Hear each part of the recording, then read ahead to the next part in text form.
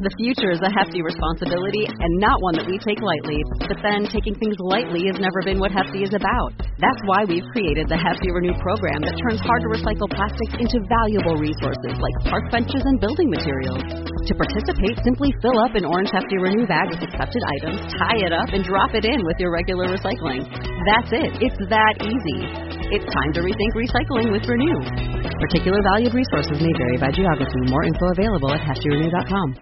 The very first piece of content we created, I believe, was actually for our factory, because the factory was, not being all that responsive. I mean, footwear factories have people reaching out to them to start things all the time, and it wasn't until we created this like a 60-second spot and sent it to them. They're like, "Whoa, this is different, and this is exciting." And then from that moment on, things started to pick up a lot faster. I remember that video. Yeah, and when you look back, we go back to look at these things now. It's just it's eye-opening, to say the least. We are here because we know the outcomes in our lives are within our control. That taking absolute ownership of how we eat, sleep, train, think, and connect with each other is how we'll optimize our health and happiness. That chasing excellence is how we grab hold of what is possible. Our mission is to live on the run, always chasing, never stopping. Welcome back to another episode of Chasing Excellence. How are you, Ben? Good, Patrick. Thanks. Today we are joined once more by another friend of yours. Why don't you introduce the individual sitting between us? So this is Marcus. Marcus is one of the founders of NOBULL. NOBULL, the shoe and apparel company that's kind of taken a little bit of the CrossFit space by storm. So I'm super excited to have Marcus on because I am also one of the founders of the space. And when this kind of this thing that we started together, I didn't know what it was that we were creating. You certainly did. Maybe we changed paths a little bit, but I knew I wanted to be a part of you and Michael, the other co-founder, because I could see what you guys were doing, what you guys had envisioned, and the excellence that oozed out of you guys. So super excited to have you on here. So hopefully we can pull out some of what those what that excellence looks like. Let's begin maybe at the beginning. Marcus, how do you know Ben? How did this relationship start? And then we'll work our way into the beginnings of NOBULL, and we'll sort of see where the conversation goes from there. Great. So first of all, thank you for having me. This is I'm really excited about it. I'm very curious to see where all these things go, and you're going to have to reel me in periodically because I may just start going off on all sorts of stories. So very excited to be here. So Ben and I met in 2010. I don't know if you actually remember. I remember you walked. I remember. I know the exact story. Yeah. So my kind of my CrossFit journey began here at CrossFit New England, and I was in the startup space at the time, and I either eat right and train hard, or I don't do either. And my wife was pregnant with our second daughter, 6 months pregnant. I went into a startup and just stopped eating right, stopped exercising, all those things. And one morning, hurt my back, like putting on my socks, something like that. I was like, oh my God. And literally called into the office, said, I'm not coming in today. Came to CrossFit New England, walked in, and Ben said, how are you? I said, I'm not doing well. Sign me up and basically tell me what to do. And, after a few months at CF&E, I started to kind of the competitive juices started to flow, and I started to feel really good. There was at the time, I think they started a 90-day paleo challenge, and I was just all in on that. And after about 45 days, my wife's like, you need to kind of, dial it down a little bit. Because you got ripped and shredded from, you how much? Yeah, I went from, I was 200 pounds when I graduated from college, and then, and always in that kind of 200 to 205 space.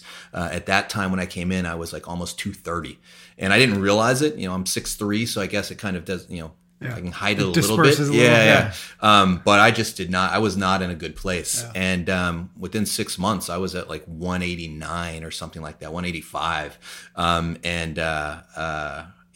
It felt good. It felt really, really good. But then I did need to dial things back just a little bit to find the right balance. Are you the type who, when you find something, you are 125% addicted might be a strong word, but addicted to it. Yeah, I go down rabbit holes in all sorts of fun ways. Where or what was the startup that you were in at that point, and is it related at all to the space that you're in now?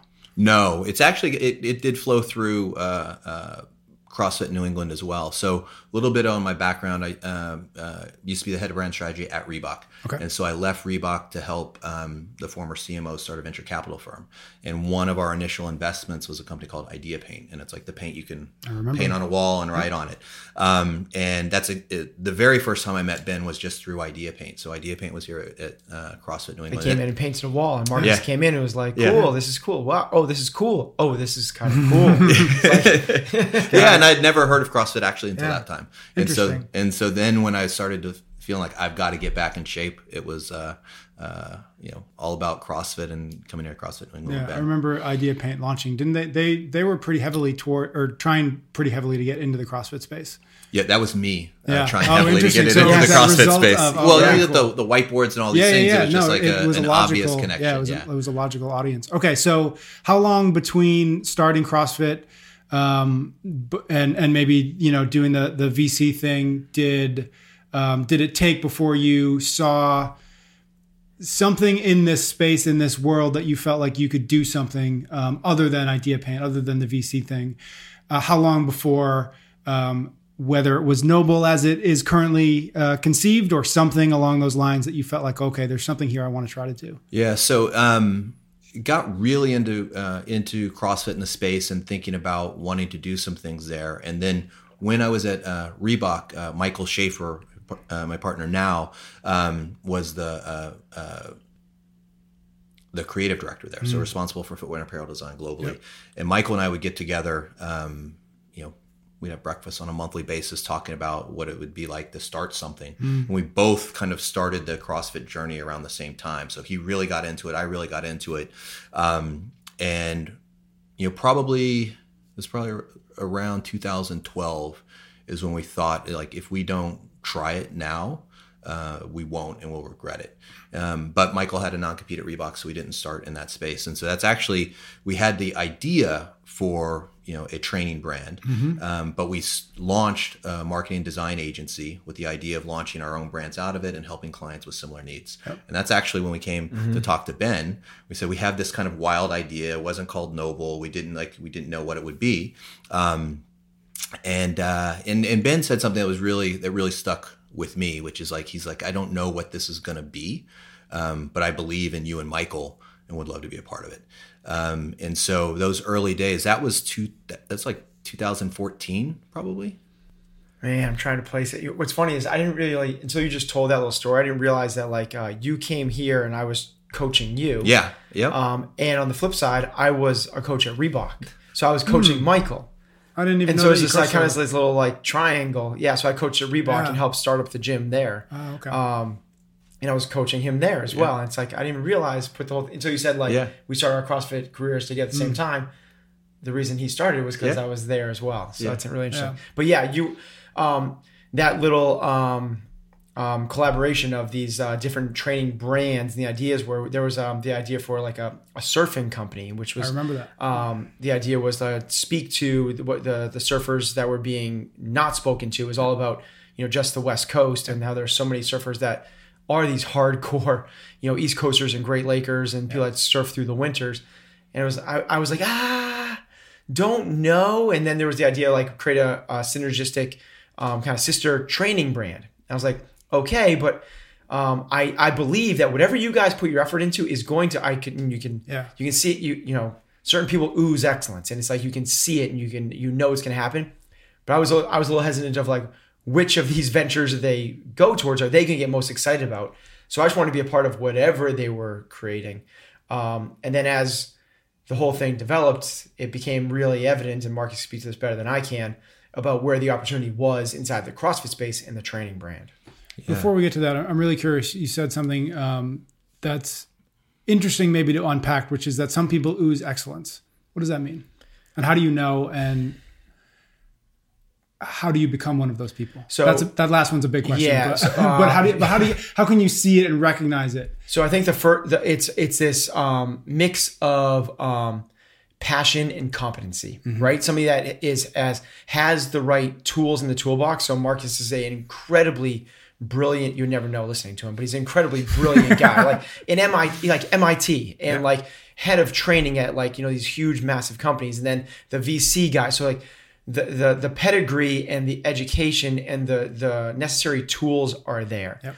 And then maybe it's a three-headed monster, right? And then there's this passion, like CrossFit changed his life. So he's incredibly passionate about this space and creating something that speaks to the community.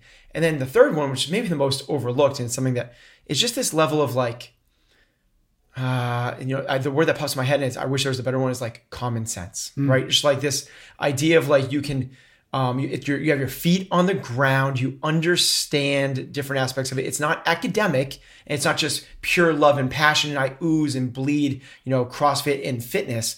It's this level of combining those three things. And that's certainly what the NOBULL team was bringing across the board, because Michael's the same way. Michael's this brilliant creative mind and loves the fitness space as well, and is also just this super cool, he's the surfer guy, so he's the cool one of the three of us. Yeah. Michael may be the most interesting man in the world too. There's just like that, yeah.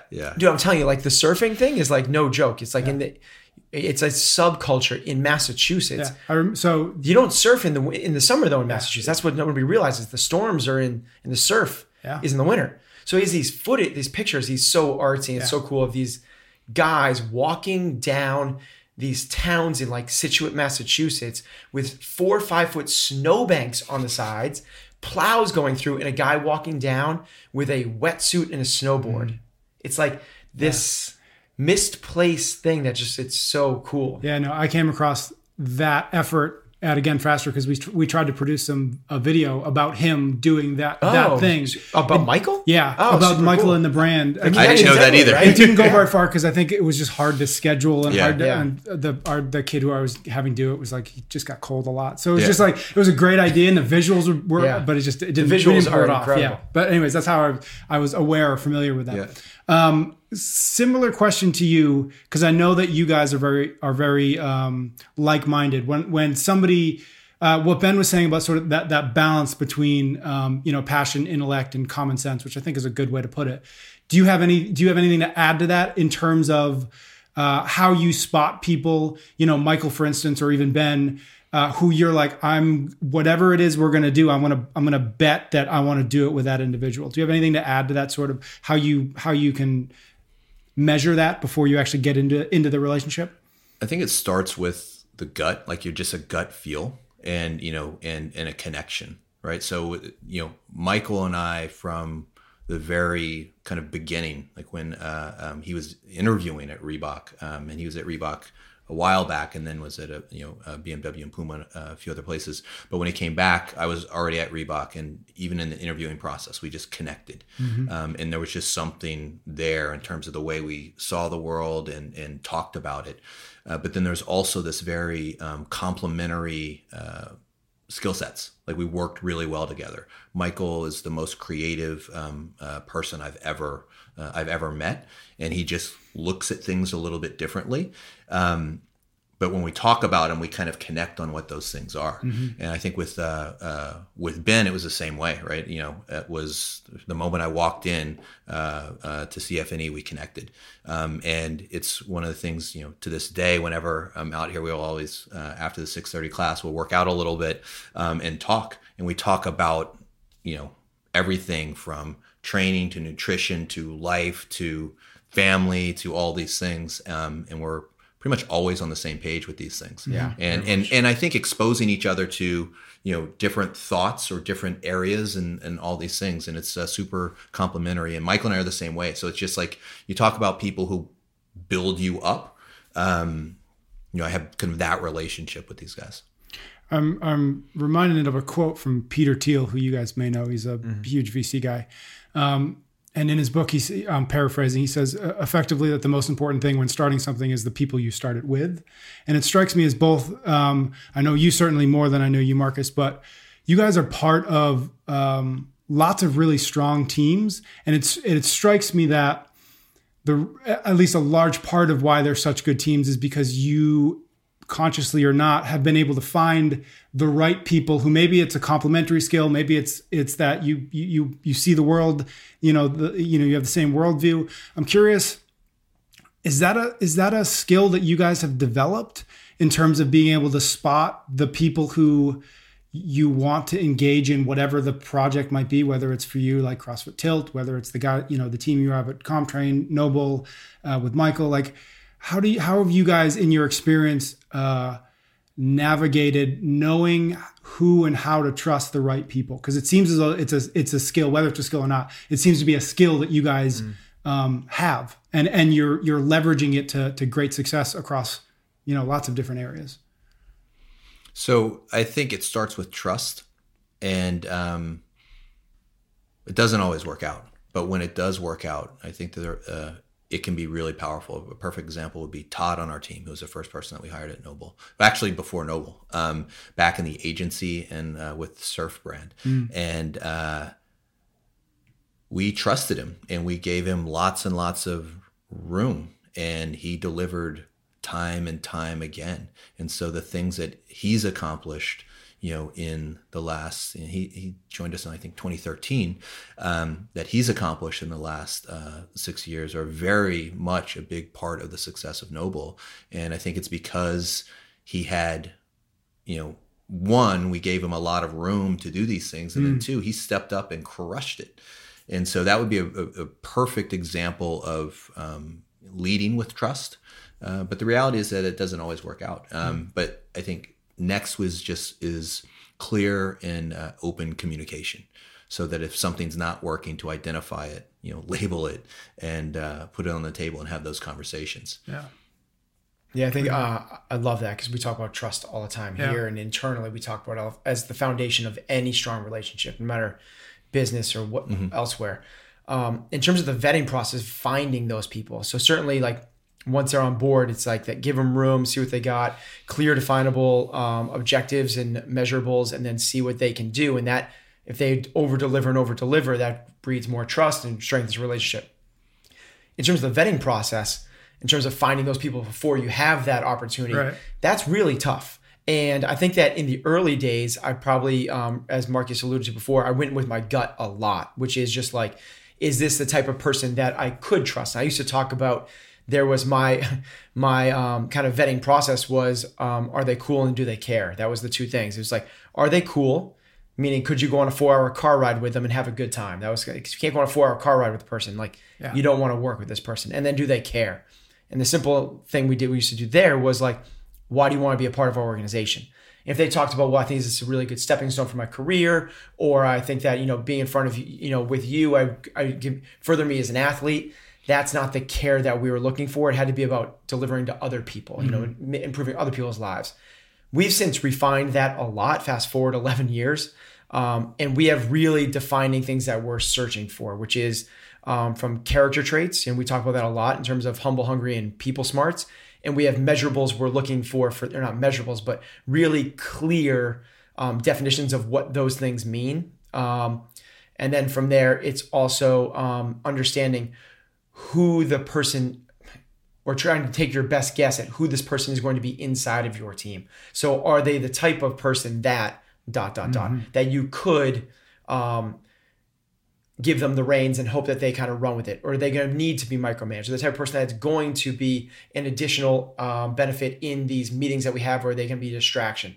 So I think that further defining, just like we would with the roles and responsibilities of the position that people are being hired to be a part of in the team, defining the characteristics, which is kind of this always a soft thing, right? Like, are they the right person? Like, and the right is just, people leave it at that. And if we can define what right actually is, it helps out a ton in that vetting process of finding the quote unquote right people. Right. Okay. So at some point you guys start talking about some venture. It feels like it's not a specific venture, but let's try to find something to do together. Where does Noble in whatever form, originally it was conceived of, where does that start entering into the conversation? You mentioned that Michael had a non-compete, so I'm guessing that shoe wear in general, there was some period of time where you guys couldn't talk about that, right? Yeah. It wasn't going to be that. Yeah. And then obviously at some point that non-compete ended. Was it like the next day, like, okay, finally we can talk about let's make some shoes? Or like how, given your experience both at Reebok, like it's not illogical to have you guys come eventually to footwear and apparel, but was it a bit of a journey to get back to there, or did you guys always know that, all right, this is where we can make a dent? We always knew that we were going to do something in the space, and when we started the agency, this is 2012. The surf brand was in late 2012, and I'd never surfed, by the way. So talk about trust. Yeah. There. But so we I'd love launched to start a surfing company. Yeah. But only for people who do it in the winter. Exactly. People surf in the winter. So you talk about trust. The trust I had in kind of Michael's vision for that brand was enormous. But I had a lot of experience on the marketing side, having from the investment side, but also at Idea Paint. I was originally on the board, but then stepped in as a CMO to set up marketing. Yep. So I had a lot of experience kind of early on with the challenges startups have with marketing. And so that's it was kind of bringing kind of Michael's vision of and passion for surfing together with kind of my vision and understanding of early stage marketing. Yep. In those early days. And then we put the idea of NOBULL out, a little bit further in the future. And as we started to kind of, play around with that and all the things that were going on within the CrossFit space, that's kind of when we came to Ben around it. And that was super early. That was, before we had the name, before we had final product. We were starting to do some prototyping. And we were launching a brand before we had product. And so one of the things in those early days, Ben would literally throw us the keys to CF&E because we were working on some like night photography. Mm-hmm. So we would come in at 10 p.m. to 1 a.m., literally just me and Michael, none of our own product, just trying to create a mood for what the brand could look like and feel like. And there's some times when I go down to Michael's house at night, and we would be he would be filming me, taking photos of like box jumps, movements. And by the way, Michael has no formal training in photography. So when I say he's like one of the most creative people I've ever met, he taught himself photography. And so all of NOBULL's early content was Michael. And now we have a content team and all these things of amazing people. But it was just us playing around with these things and also being comfortable with figuring it out. And so it would be times where we'd come to CF&E for these shoots, lock up when we left, but it was a process. And there were times where we would expect prototypes and we would expect, all sorts of things at a certain date from the factory, and those things would come in late. And it was tough, in making a decision when we had some initial, you remember 2014 at the games, we were expecting product that we were going to be able to show. And this was before there was kind of exclusivity on footwear, what athletes had to wear. And we were excited, Ben was excited. We were like, it's coming. And when we got them, Michael and I looked at it and we're like, this just is not right. And so I remember showing, those early prototypes to you at the games. And you're like, so where does it go from here? We're like, we got to start over, and we stepped back. And that was a really hard decision, but it was absolutely the right one. And then we kind of officially launched footwear at the 2015 ECCs. Yep. And that was just a phenomenal experience. And from there, it was, everything just clicked. So that I'm going to piggyback off that conversation. You just mentioned the ECC. For those that aren't familiar with that, that's the East Coast Championship. This event that I ran at the CrossFit space for super high level competitors. And it got a lot of attention in the space. That was the cementing factor for me that this was something that was going. It's so funny because it was when I came on board as the team, it was like, hey, one of the values I brought was the fact that I ran this super high level competition that got a lot of exposure. This is a really good exposure thing for the brand. And I can remember going to you, and that was the game plan. We're going to launch at the ECC. It was going to be the title sponsor. We're going to get all the judges in it, give it to the competitors, and we're going to make this huge, massive splash. East Coast Championship presented by NOBULL, powered by NOBULL. It's going to be this big, massive splash. And then coming back to you at one point and be like, hey, Reebok is coming back really heavy with an incredible offer. And I can remember like mulling through my head of like, this is not going to be received well, like from Marcus and the team in terms of like, this was the idea. Like we're going to launch at this was the launch and we're going to be the title sponsor.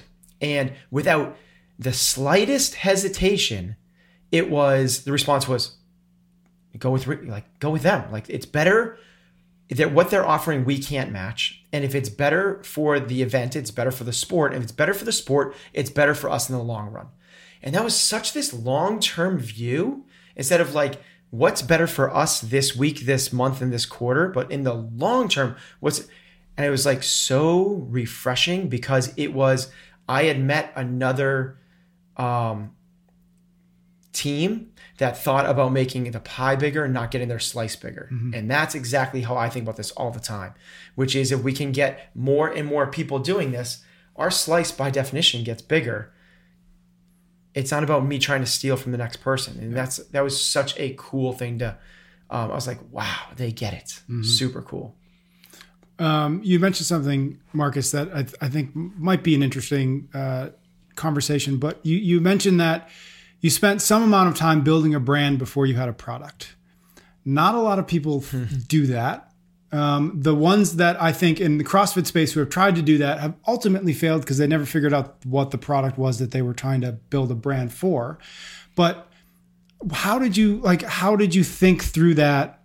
How did you do that in a way that you were building the right brand before you had the product? Does that make sense? Because a lot of people think that, okay, I have the product now and let's do marketing on top of it, right? But this is flipping it in completely and saying we need to have an ethos first, and then we'll put the product in where it fits. But how did you think through that? How did you do that? Yeah, so it really came from the name. Once we had the name NOBULL, it became this filter that guided everything. And it's, the whole mentality, about being a brand for people who train hard and don't believe in excuses. It is, with the product, we try and keep the product simple so it performs with you, the way you need it to, and nothing else. And it was once we had that, then we could start to set that kind of that mentality, and it drives content, it drives everything else. So even with the content in the early stages, before we even had product, we were able to do that. And then it was like, Michael being very creative in the way he shot things so that you wouldn't see, the shoes that I was wearing, but it would just set a tone. So you wouldn't necessarily see what the product was, but you could feel it. And that's and we did a lot of it out of necessity, because once we started working on it, we had kind of in those early days a timeline, like we thought we were going to be launching, at the games in 2014. And so, but we didn't have products. We started to set the stage for it. And then when that was clear it wasn't going to happen and it was going to be delayed even more, then it was like forced us to get even more creative around the way that we talked about the brand, the mentality. The very first piece of content we created, I believe, was actually for our factory, because the factory was, not being all that responsive. I mean, footwear factories have people reaching out to them to start things all the time. And it wasn't until we created this like a 60-second spot and sent it to them, they're like, whoa, this is different. And this is exciting. And then from that moment on, things started to pick up a lot faster. I remember that video. Yeah. And when you look back, we go back to look at these things now. It's just it's eye-opening, to say the least. But that's where it was out of necessity. And then, again, with this is going to be a reoccurring theme about like Michael and his creativity. He just sees things differently. And we were forced to do some of this stuff, and it worked out really well. I want just that idea of, because you keep on saying like Michael thinks of things differently, and he certainly does.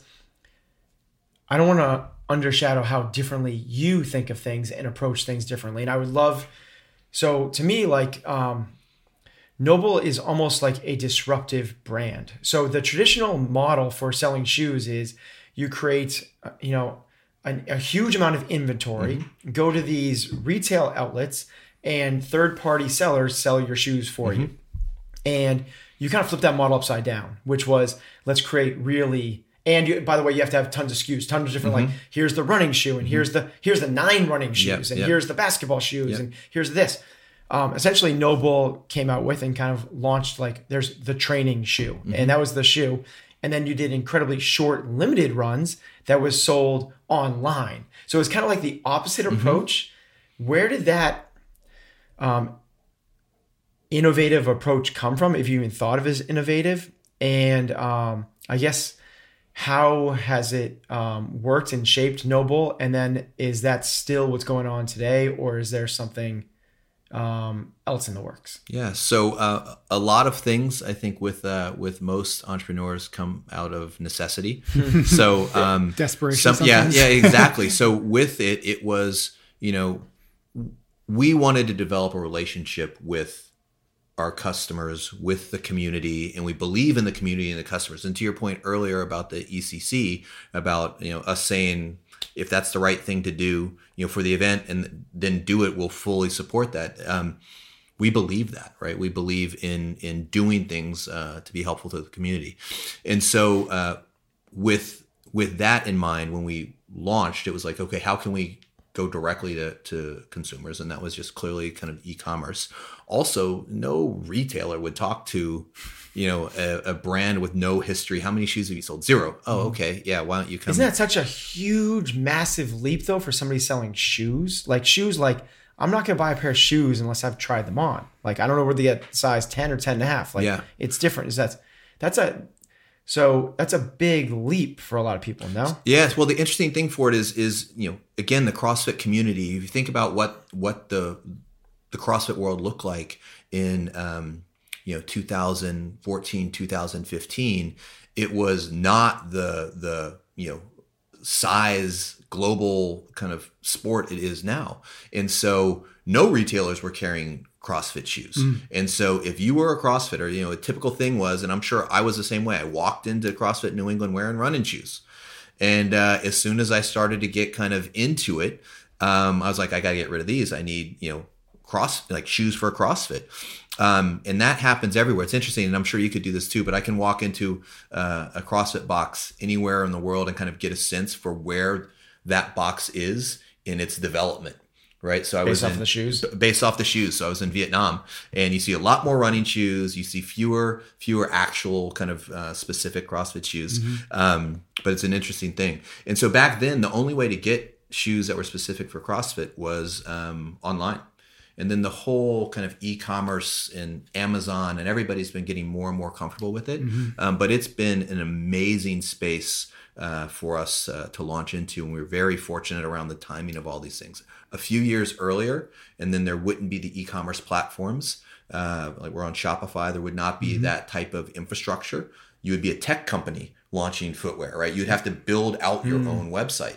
And so, with Shopify, it was turnkey, and so all we needed to focus on was the content and the product, and so it's made it a lot easier. And then when it comes to things selling out, first production run, we made as many as we could. That was how we determined it. Necessity. Yes, exactly. How many can we make? Let's make that many. Okay, and then they sell out immediately, and then you do it again, and it sells immediately. And then you kind of like. Is it kind of like, okay, this is kind of a cool business model because it drives demand, or did it just stay that way of like, hey, we're going to make as many as we can, and the demand is just there, so it's selling out? Was it like which came first, the chicken or the egg? Yeah, so it was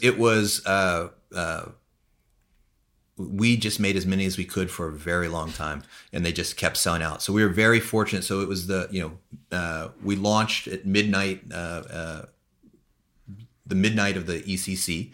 And 15 minutes before the launch, we found out that the shoes were going to be delayed until like May or June. So we thought it was going to be like a 2-week delivery in 2 to 3 weeks. And it turned out to be, 4 to 5. And you talk about that moment, for 30 seconds, like, okay, we're still going to launch. And at 12:01, sales started to come in. And it was just, unbelievable. I'm like getting goosebumps thinking about it now. It was incredibly exciting. Yeah. And we were sold out before it was produced. Yeah. And so then we were able to say, okay, now we can make even more. And we got into this kind of flow. As long as we were setting proper expectations and meeting them, people were believing in what we were doing. And it was amazing, absolutely amazing to see. In a previous episode, Ben and I talked about marketing and branding. And one of the things I made a joke of at the end, because we started talking about NOBULL a little bit, was that starting a shoe company it seems to me as logical as starting like a cola company, right? It's like good luck, yeah. Right? I'm curious, why can you put your finger on what you guys are doing that has allowed you to make your mark in a world of the Nikes and the Reeboks and the New Balances and the Asics, and I could keep going with them. Like the world didn't need another shoe and apparel brand. That doesn't mean, of course, that there won't be plenty of successful ones. It's just it's not an obvious hole. There isn't an obvious hole in the market. Yep. And so I'm curious. Obviously, you knew that you were both coming from Reebok. You both knew what you were sort of up against and what the market looked like. What gave you the confidence? What did you know that you were going to do differently or better that was going to allow you to build that brand, but also just have the product market fit, to have have enough people interested in a new company and a new pair of shoes that you knew that you could like actually build a business out of it? Yeah, so it's interesting. If you look at the global footwear market, there are billion-dollar brands out there. But as you start to take a closer look, it gets smaller and smaller and smaller. And if you think back to CrossFit again in 2014, 2015, it was only Reebok and Innovate at the time. And Nike introduced the Metcon the same month we launched, which we thought was incredible because it was just going to bring more awareness. Yeah.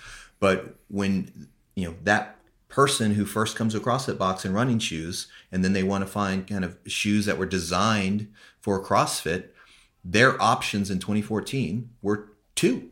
It was Innovate and it was Reebok. And then in January of 2015, it was 4, right? So then it's a lot smaller, right? So it's like, how do we become relevant within this space of 4? Right. And the thing for us that we weren't ever really thinking about how are we going to compete. We were always thinking about what are we going to say and what connects with us. And so one thing that was very kind of clear with both me and Michael, we felt like big brands talk about, wear our products or wear our shoes and you're going to be able to run faster, jump higher. We're going to make you stronger. And we didn't agree with that. It was just like the only thing that's going to make you faster, stronger, any of these things is you putting in the work. And that's where kind of the whole NOBULL mentality, no excuses, comes from. And that's connected really, really well within the broader CrossFit community. But we're also seeing it starting to connect in other communities as well related to group fitness, or starting to see NOBULL popping up at Equinox and Lifetime and Barry's and all these other places where the mentality is connecting with people. Mm-hmm. I'm curious your thought on, so you come into this world clearly with a really deep understanding of marketing and branding. I'm curious what you say to anybody from CrossFit gym owners to startup founders to people maybe in more established businesses about how important it is, because what you're talking about is building an emotional connection to a brand and not relying just on product spec. And I think when I look out at the world, the businesses that struggle to me are the ones who think that pointing to the product spec is going to be the answer to all their prayers, right? And what you're saying, and we went back, we go back to this notion of building a brand before you had a product. You couldn't point to the specs on your shoes because you didn't have any yet, right? So I'm curious what you say to people in positions who are, need to balance this idea of creating the best products in the world. And Ben, I'll throw it to you too, because, thinking about the gym or thinking about CompTrain, creating the best product you can build, but that not being enough. Or like, how do you think about, okay, yeah, we're going to do the best product we can, but that's not enough. We have to do X. We have to put this on top of it. We have to infuse it with emotion, right? What do you say to people who are struggling to figure out, like, how do I do that? I thought I just had to make the best app that I could make, but it's not working. Yeah. So for me, it starts with, it's not about you, it's about them, right? And it's about them being your customers and their needs, more so than I think a lot of times entrepreneurs will create a product, whether it's an app, whether it's a shoe or a coffee mug, and then say this is the best thing out there, and then try to sell it to people, and not start the other way around, which is, what are the needs, right? And so for a NOBULL perspective, the needs that we looked at were about, when you make that transition from a running shoe to a training shoe, what is it that you need, right? And so it's stability, it's durability, and there's no reason it can't look good, right? So that was kind of the filter. And so we went looking for materials like the upper on our training shoe, super fabric is a highly durable material. It's a military grade material. Makes a lot of sense for everything that you'd be doing in CrossFit, from rope climbs and other things. It's super stable for the Olympic lifting that you do in that. So it came from a purpose around what the needs were going to be. And then we talked about it in kind of ways that were in line with the NOBULL mentality. Mm-hmm. Ben, how do you think about that? How do you think about what else needs to be there above and beyond? I think about comp training. Like, yes, you have to have the best programming you can. Whether it's comp training or it's the gym, where I think it comes down to connection, and the people that you're speaking to feel like you get them. And if you're messaging it appropriately, again, as Marcus just said, if you're messaging it about you, there's no connection. No one's really excited about going out to lunch with somebody that just constantly talks about themselves. They want to find out about you. And if you speak to them and their needs, as Marcus alluded to, that's where the connection starts with. And I particularly like the idea of whether, overtly or like alluding to the fact, like, hey, we realize this isn't for everybody. I think that when most brands talk about the product, it's like, it's ubiquitous. This is for everybody and everybody needs this because it's the best. And when you talk that way, people tend to tune you out because that's not the case for most things, certainly not special things. If this is special, it's got to be special for me. So this kind of underlying kind of message that this just might not be for you, but if it is, oh boy, like you are really going to like this because you are one of us.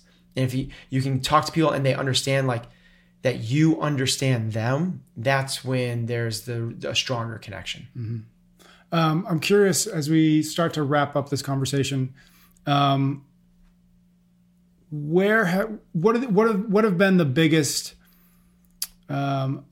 learning opportunities, learning experiences for you as you guys start to continue to evolve NOBULL and grow it? Where have you, what big things do you know now that you didn't know when you started? That is a great question. It evolves, right? So I think there are definitely phases right now. Can you just like maybe give a really high level of like where, we know where it did start. It started with an idea and then where you are right now, because it might still seem like a little bit of an idea to people, but maybe give a little bit of a picture of what NOBULL is right now. Yeah. So we launched kind of officially at the East Coast Championships in January of 2015. Focus primarily, or at the time exclusively, on the CrossFit market. And when we first launched, it was one of those things where we did not have a lot of products, and you would not see NOBULL. Very little NOBULL around. So in the games in 2015, we saw a small number of pairs. Games 2016, quite a few more. 2017, so it's just been growing, quite a bit that way. But also seeing NOBULL kind of all over the world. So, on our website, we've had visits from every country on earth last year, with the exception of North Korea and Guinea-Bissau and West Africa. So Michael and I are like, he's going to go to North Korea. I'm going to go to West Africa. I feel like he drew the Yeah, we didn't really talk about it. I was just like, hey, you go there, I'll go here. But it's become globally relevant. It's been very interesting. I haven't been into a CrossFit box in the world in probably 2 years. So I haven't seen at least one pair. And we're starting to see it kind of expand beyond CrossFit. So we signed our first non-CrossFit athlete, Will Greer, who's a quarterback for the Carolina Panthers, very recently, and starting to see a lot more NFL, NBA, Major League Baseball, hockey players reaching out and wearing NOBULL and training in NOBULL, which has been really, really exciting. So for us, it's at a place where we have kind of within the training space global relevance, but how do we start to expand that into, the global, customer base? I see the growth from the internal side as much as I do from the outside, because what you're creating is this exponential growth. And I just like to, because I manage a couple companies, and it's just seeing what's going on there. Is the way I like to talk about it is like Christmas parties. Oh yeah. And the first Christmas party we had was maybe 6 people in the warehouse. And the next one was at the restaurant in Hingham, and that was probably like 12 to 15 with spouses. So it was like very, and then the next year, was this past year? No, there was one in between there maybe. Yeah, but there was at like in the high 20s, and then the last 6 months it's doubled in size again, and now you're how many employees now? So yeah, that's a great way of looking at it. So we're right around 60. We're at a point where I always don't know because there's so many people starting. Just in reference that like Christmas was 6 months ago, and they were at 25. Right. So it's like you doubled in size in the last 6 months. Yeah. So in 2015 when we launched, the only full-time Noble people were me, Michael, and Todd. Mm-hmm. And then it was like, volunteers, part-time people. And then Jed, who's on our marketing team, was the second person who hired right when we first got an office. So when we launched, we didn't even have an office. It was us working out of our homes. And he literally came in for his interview, I think the day we moved into the new office. It was empty. It was like a warehouse with 2 box jump boxes. And Michael and I are literally mopping the floors, and Todd is interviewing Jed. And then by the end of 2015, we had about probably 5 or so full-time Noble people, and then some part-time people coming in. And then when we moved to the new office in where we are right now in the Leather District of Boston, we had about 10 to 12. So really in the last 14, 15 months, it's like just exploded. 5x. Yeah. And so, and we're continuing to hire. We're getting into retail. So we've got a store in Soho, store here in Boston. We're doing a pop-up in the Seaport, opening a pop-up in LA at some point this summer, Miami in the fall. So there's a lot of growth there. And then when you think about those employees, by the end of the year, it's the number's gonna be a lot higher.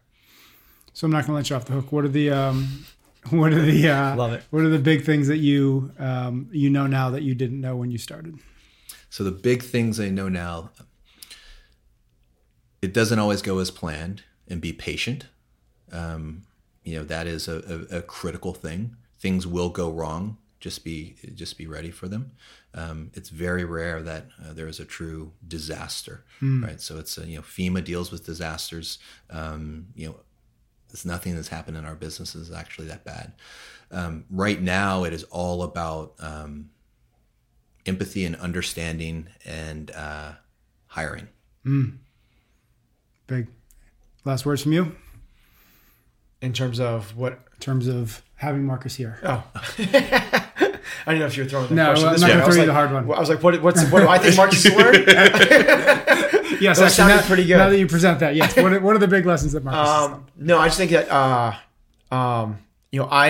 Marcus has become one of my mentors. He's one of my really, really, really good friends, but also become a mentor and a person that I lean into a lot in terms of advice, particularly on the business side of things.